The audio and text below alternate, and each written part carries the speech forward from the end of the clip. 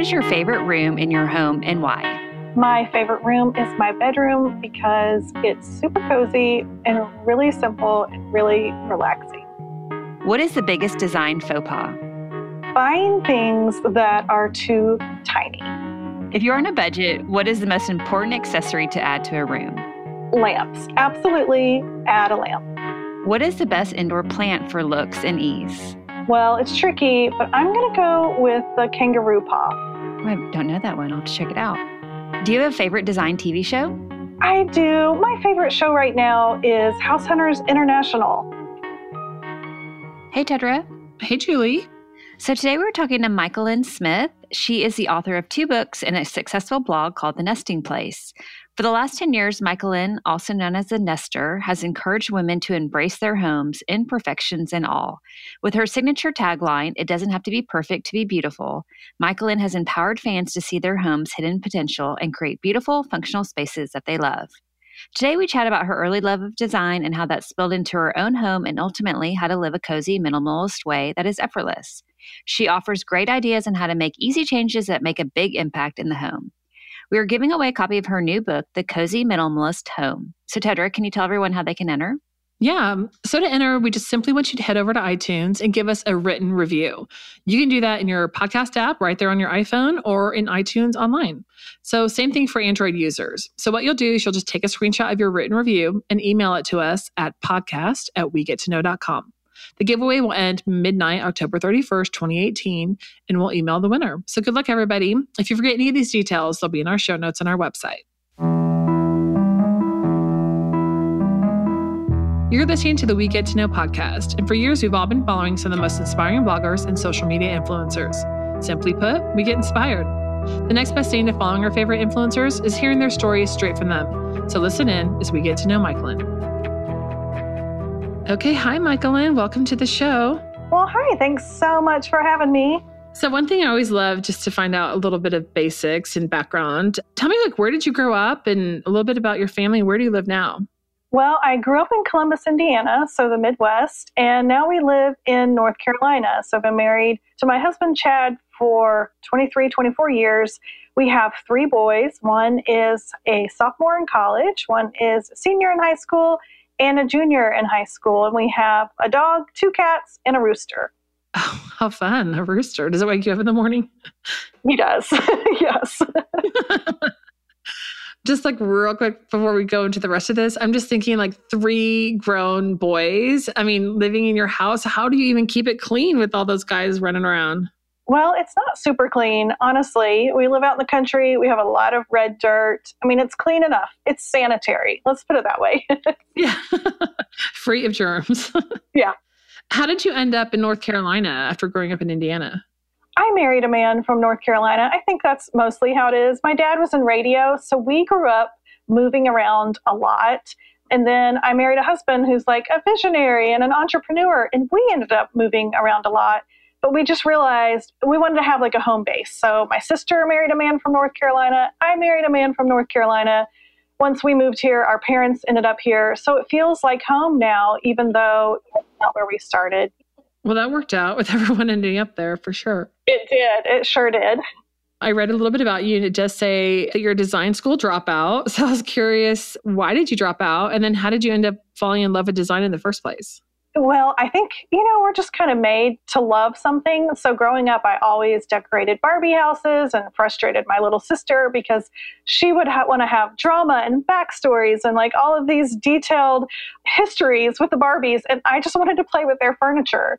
So it was always in me that loving creating spaces. And, my parents would go out of town, and instead of having a big party, I'd move around their furniture and surprise them. So I always loved stuff like that, and ended up going to school for elementary education to be a teacher. And I got to my junior year and figured out I don't want to have to continue. I'll never be done going to school. Even when I'm a teacher, I'll be going to school. And I don't really like school. It took me that long to figure that out.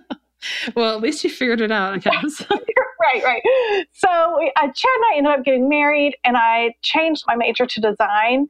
But even that, as I was taking those classes, it wasn't quite centered around what I wanted to do. I just wanted to help people like their house more. I didn't want to have to order custom fabrics, and let me measure your carpeting, and then let me do this CAD program. Like I just wanted the fun stuff, which I felt stupid about because that felt ridiculous. How can you help people in their home? Number one, being an introvert and never wanting to go in their home. Number two, just wanting to do the fun stuff. Like that did not exist. So I dropped out of design school, started a family, but then the internet happened. And y'all, I was able to encourage women in their home, help them in their home without ever leaving mine. And it was the best thing ever. I love that. So how did that look in the beginning? Was it just posting about your own home? I mean, how did that start where you actually had people that were looking and coming to you for inspiration? Well, I didn't even start for that reason. Like I started a blog because I moved away from my sister and she had a blog and I wanted to keep up with her. And then I found like the Pioneer Woman, all of these other blogs, and I wanted to be a part of that community. I absolutely loved that tight-knit online community who left comments for each other. And I figured out I could leave a comment, but if I wanted to not look like a killer and have like a photo pop up with my comment and maybe a landing page to go back to, then I needed to start a blog. And that's exactly why I started a blog, was so that I could leave comments on other people's blogs and make friends. Oh, that's so interesting. I've never heard that answer from anyone that we've talked to before. Like that's what got them going. That is exactly what got me going. So then how did you end up, being the nester? I guess that's what your nickname, or I guess the name you go by. How did that develop? It is. Well, as much as I love the internet, I was still like convinced it was full of Unobombers and killers. And because my parents gave me the name Michaelin, like if you just Google my name, my first name, you probably can find out like everything about me. And so 11 years ago, that seemed like the worst thing that could ever possibly happen, is people seeing my name and being able to find me. So I had to use a pretend name. So I used the Nester because I had at the time a business called Nesting Place. So it just kind of made sense. And so I just started writing about my house online and kind of the imperfect stuff that I did. I would hot glue drapes, or I would just move my sofa around a couple different ways and show photos and maybe talk about why I decided to put it in a certain place. Or, I would complain about my rental house, or just different things that were super real life and not very designery or anything, but more of a camaraderie of like, we are in these imperfect homes together and let's see if we can try to love them more. And lo and behold, people responded to that. And it was really fun. I know when you first noticed that you were getting traffic and people were paying attention and leaving comments, I mean, how did that make you feel? You're probably like, what? Strangers are checking this out. I fully expected like real designers to be mad at me and, send me letters. Excuse me, ma'am, you're not allowed to do this on the internet because you're giving real designers a bad name. And so will you please remove yourself? Like, I thought that's what was going to happen. Like, I still didn't quite understand how the internet and the no gatekeeper thing worked, which is the whole beauty of it. But instead, it was just women just like me who are like, well, I can't afford a designer or the workroom to make my custom drapes, but it doesn't mean I don't like window treatments. And so let's make window mist treatments. So it was surprising, but yet in a way it wasn't surprising. It was just a place for us to all find each other. So you have a tagline, it doesn't have to be perfect to be beautiful. Tell me a little bit like what that means and how that shows up in your life. Gosh, it shows up in so many ways of my life. It's really like the mantra I say to myself, to be okay with imperfections, whether it's imperfections in my house, imperfections with like how I look, imperfections with date night, like no matter what it is, just a reminder that perfection isn't the goal. Like things can still be enjoyable. We can still find beauty and purpose and meaning and good things without perfection. And just that reminder that perfection really is never the goal for hardly anything that I do. Like maybe taxes, and I'd like to brush my teeth to perfection, but everything else is up for grabs. Yeah, that's true. So how did the Cozy Minimalist come about? And I'm curious, like, did that come first, or did like buying the Fixer Upper home come first? Oh, that's a good question. Buying the Fixer Upper home came first because we moved from a much bigger rental house into a smaller Fixer Upper home. And over the years, we've moved I think this house is our 14th or 15th house.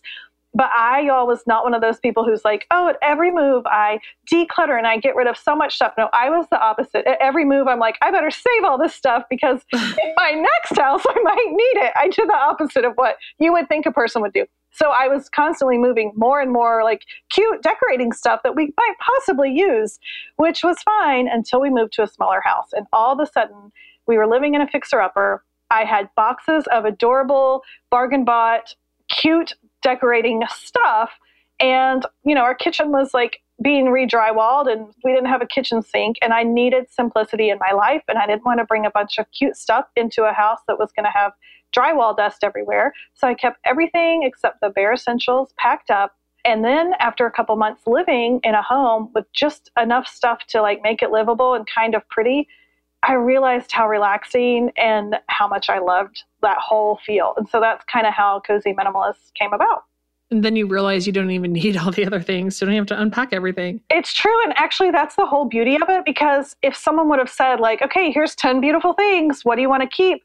Well, that's a really hard decision to make. But if I have my family room in a place where I love it, then I'm like, well, I don't want to wreck it up even with this cute stuff, from the Nate Berkus line at Target. So for me and my personality, it was a lot easier way to like be able to declutter or make actual decisions of what to keep and what should stay and what should go after my rooms were done. And so, yeah, it was a great way to declutter for me. How did you end up landing on Cozy Minimalist? Oh, that's a good question. I think I was really intrigued with minimalism, like obsessed. Like I would read blogs and I felt like I was spying on them. Like, oh, there's those minimalists again. And I secretly like really kind of envied when I would see a home of a minimalist or when I would see a closet of a minimalist. But then I would realize like, oh, I'm looking at that home like while I'm wrapped up in a throw with 3 pillows on my sofa and my cozy shoes on. And so there was a disconnect. I felt like, well, I'm not allowed to be a minimalist because I like throw pillows.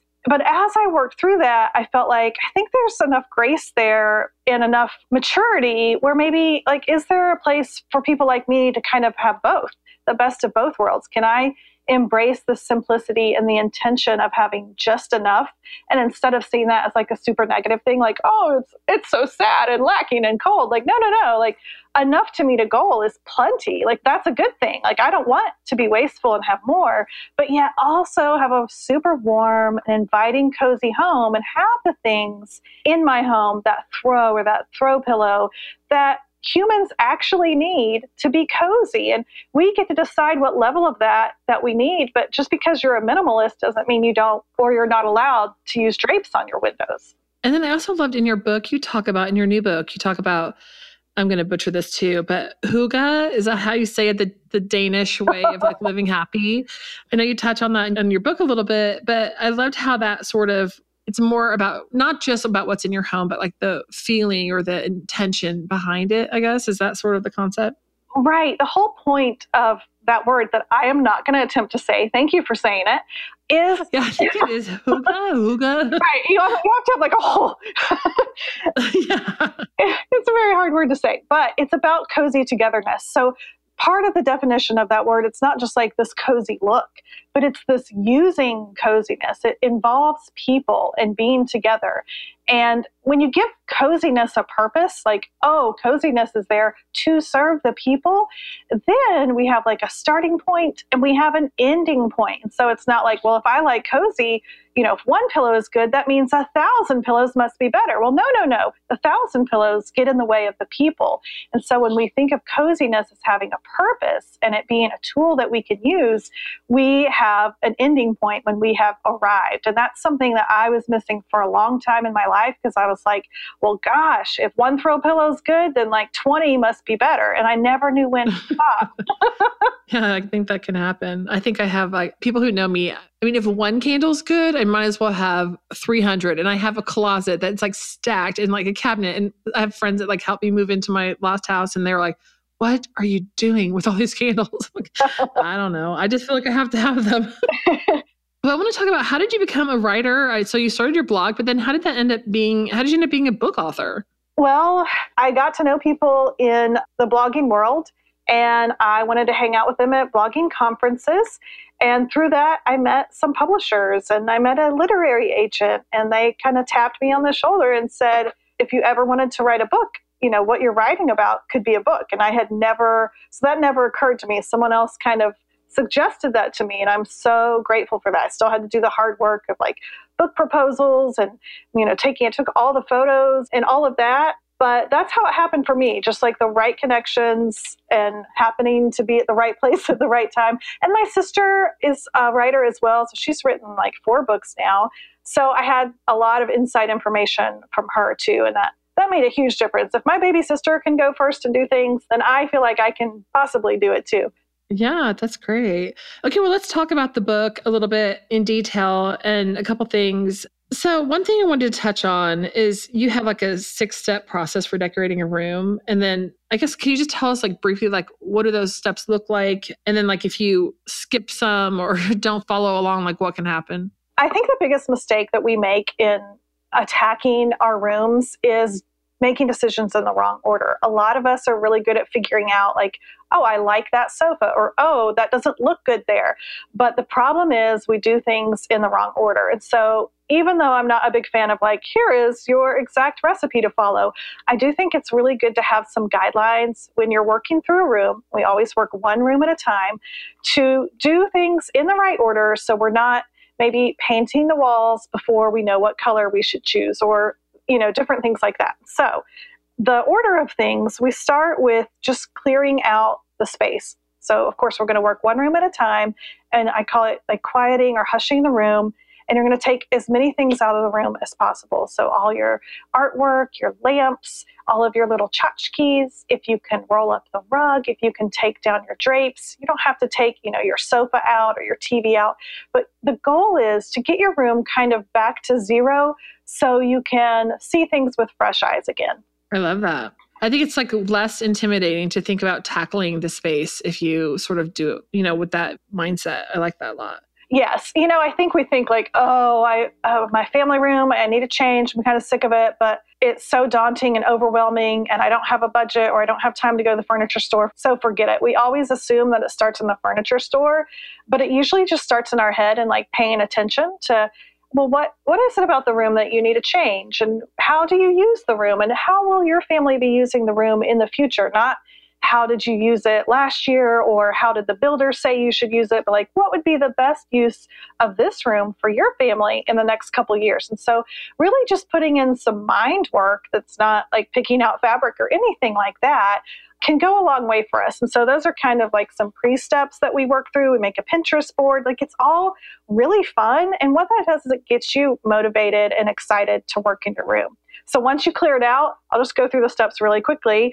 We just get the furniture in the right place. So in the book, like we talk about how to do that and, some different places to try your furniture. But the big thing is to get your big pieces in the right place. Because a lot of us, we move into a house, we put the TV where the old previous owners had the TV, we put the sofa across from it, and we immediately hang art. Womp, womp. So true. Yeah. I've done it too. And then I'm like, why is this room not working? It's because we did that. Like our TV is different. We might have different number of people in our family that need to watch TV together. We might have a different size or shape sofa than the people before us. We might need to use the room differently. So all of those factors come into play with how the room should be laid out. So the very first thing you ever want to do is get your furniture in the right place, starting with those big pieces. So you do the biggest pieces, then you work down to the smallest pieces. And then from there, we'll bring in like rugs and drapes and lighting, and we get the correct size, because that's another big mistake that we all do. We get stuff way too tiny, and then we attack our walls. So, we're not even hanging wall art till much, much later, which a lot of us tend to do like 2 days after we move into a house. And I am so guilty of that. Well, it makes sense because then you're hanging it based on like where everything ended up versus, just the center of a wall somewhere, because it might not be exactly centered. I take it if you have like a table underneath it or something. Exactly. So where you put your lamps and where you hang your drapes and where you center your sofa, that dictates your wall space. And if you don't do that in the right order, then you don't actually know the outlines of your walls. your new book, Cozy Minimalist Home, you have an upcoming book tour, which I guess is that launching with your Nest Fest that I was reading about? It is, yeah. Okay, tell us a little bit about this Nest Fest. And I so wish I lived in North Carolina because I want to go so bad. Oh, I wish you lived here too. It is the funnest day. It's the best day of the year. We say this is our third annual Nest Fest. So every October, we open up our property. We're on 12 acres and we have a little white barn that we've changed into like a big family room.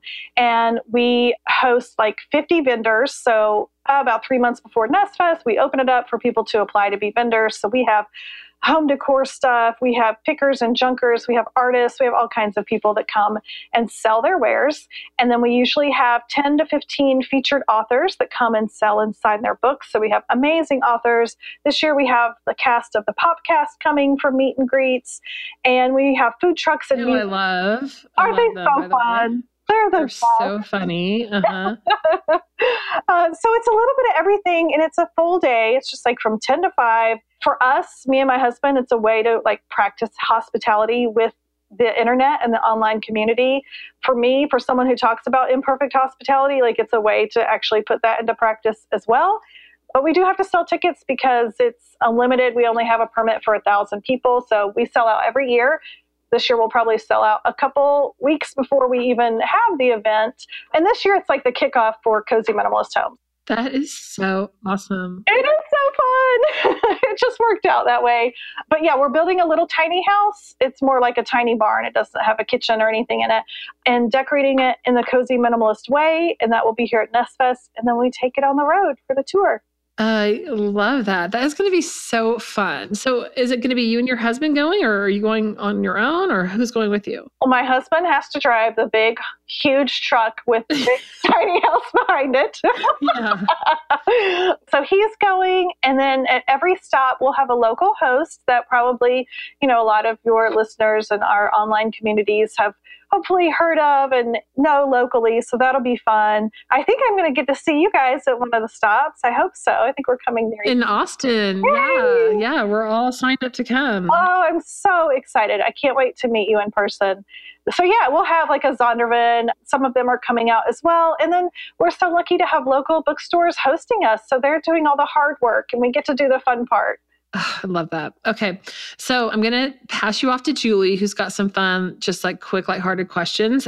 But one more thing before I do that, you have like an online course. I was sort of curious, like, what is that and how does that work? I do. I have a 4-session online course called The Cozy Minimalist. It's Seasons and Celebrations. So it's not really what the book is about. It's like, okay, now that you have your house in place, how do we attack every season? Because I know you want to get your home decorated for the season, and how do you host for each particular season? And so that's what the online class is about. So we have fall, winter, spring, and summer. They are so fun. The classes are my favorite thing to make. They have slides, music, and talking, and all sorts of just simple inspiration that you can go through in about an hour and then apply to your home that very night. So fun. Okay, Julie, we'll get in there. I want to hear what you have to say about all these fun questions we're about to ask you. Okay. All right. Well, one thing, I cannot wait to hear more about the Nester. That sounds so amazing. And what a fabulous idea. Oh, thank you.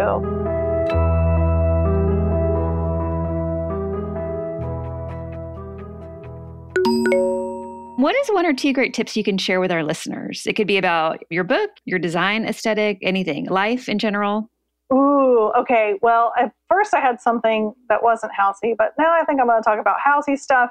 One tip I have is in every room, you want to have something with life in it. So either a plant, a bowl of fruit, a kitty cat's bed that she can sleep on, a bowl with a fish in it. So rooms can look like really stagnant and dusty and dead, not necessarily because they need to be dusted, but just because there's not something that feels alive in it. So that's one tip. My other tip is just like, this is just a little gift I give to myself, which is I try to have one cleared off surface in every room, which means there's not decor living on that. Easier said than done, I'm sure, right? Yeah.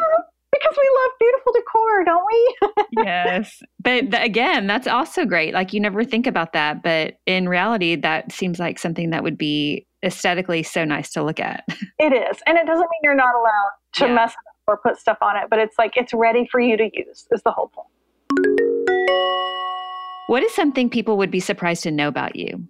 I go to bed about 8 o'clock every night, and I wake up about 5:30 without an alarm every morning. That is super impressive. We can talk about that on another podcast. Listen, it's out of my hands. It's just the way I hate it sometimes.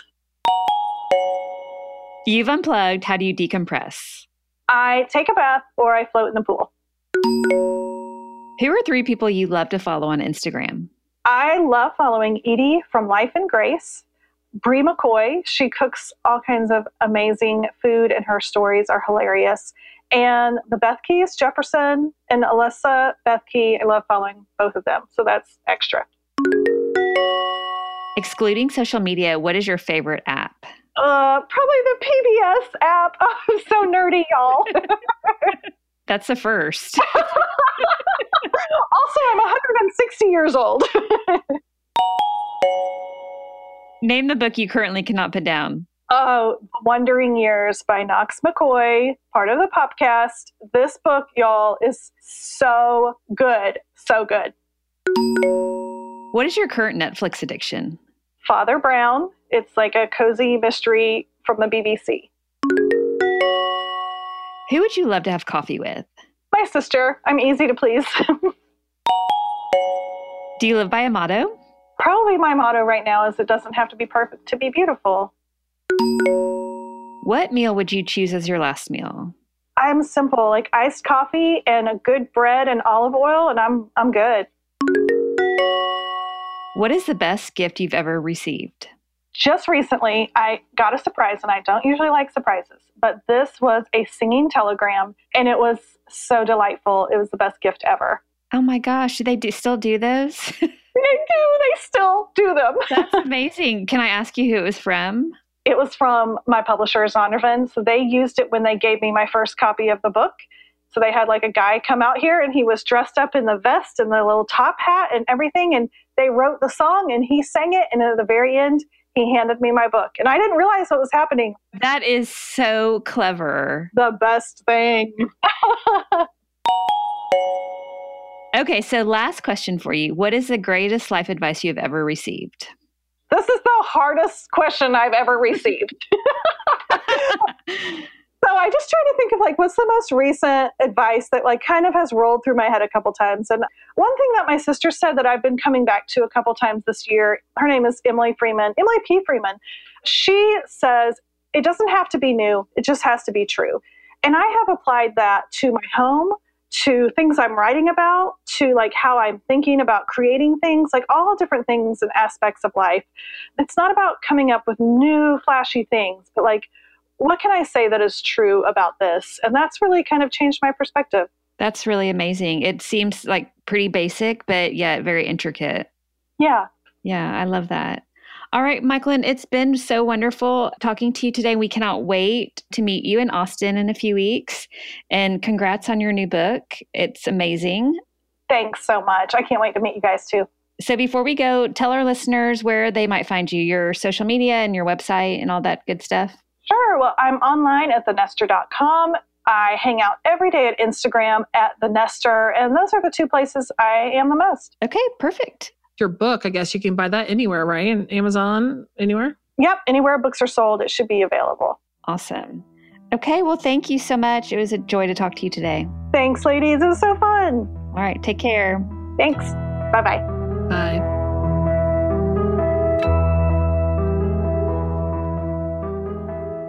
Okay, Julie, so time for a little host-to-host chat. So now we're talking design. Tell me, like, what's your favorite design element in your own home? Well, that's easy. It's definitely my very long dining room table. It can seat, I think, like 14 people. And it's just, I don't know, it makes me happy just looking at it, filling it up with people that I love and good food. And so for sure, that would be it. And perfect for probably folding laundry, stacking books if you need to for a little bit. That's like the boring stuff. But yeah, I'd much rather have family and friends and food than laundry. True. But yes, it is multi-dimensional. Yeah. I think for me, I probably would say, I know it's weird, but I have this giant bulletin board in my house. And it's not like a classic, like high school, college dorm room bulletin board, but it's like finished polka dots with grosgrain ribbon across nothing it. like that. Something like that. But it's huge and it goes almost to my ceiling. So probably a good 9 feet tall, but it's like a thick wood frame, like beautiful, like, it's really pretty. And it's just loaded with all sorts of photos and memories and little ticket stubs and all sorts of things of my life. And I never tire of looking at it. And it just, everyone that comes to the home, they gravitate towards it all the time. Everyone goes straight to it. Like, A, am I on the board? B, like, oh, this is your life. And so anyway, it's what I love the most right now. Yeah, I love that. Very personal and touching. Yeah. We want to thank you for listening today. And if you like the show, we would love for you to head over to iTunes and give us a positive review. Also, if you're listening to this right now, take a second and just share this podcast with a friend, someone you think might like it. That really helps us, helps people find out about our show, and helps us grow. So you can find us online at wegettoknow.com, where you can sign up for a newsletter, and we're on social media at We Get to Know. Head over to Instagram. We'd love to hear from you and get your opinions on guests and show ideas. Our music is provided by the talented Blake Atwell from Studio 1916. Until next time, take care as we continue to get to know all of our favorite people.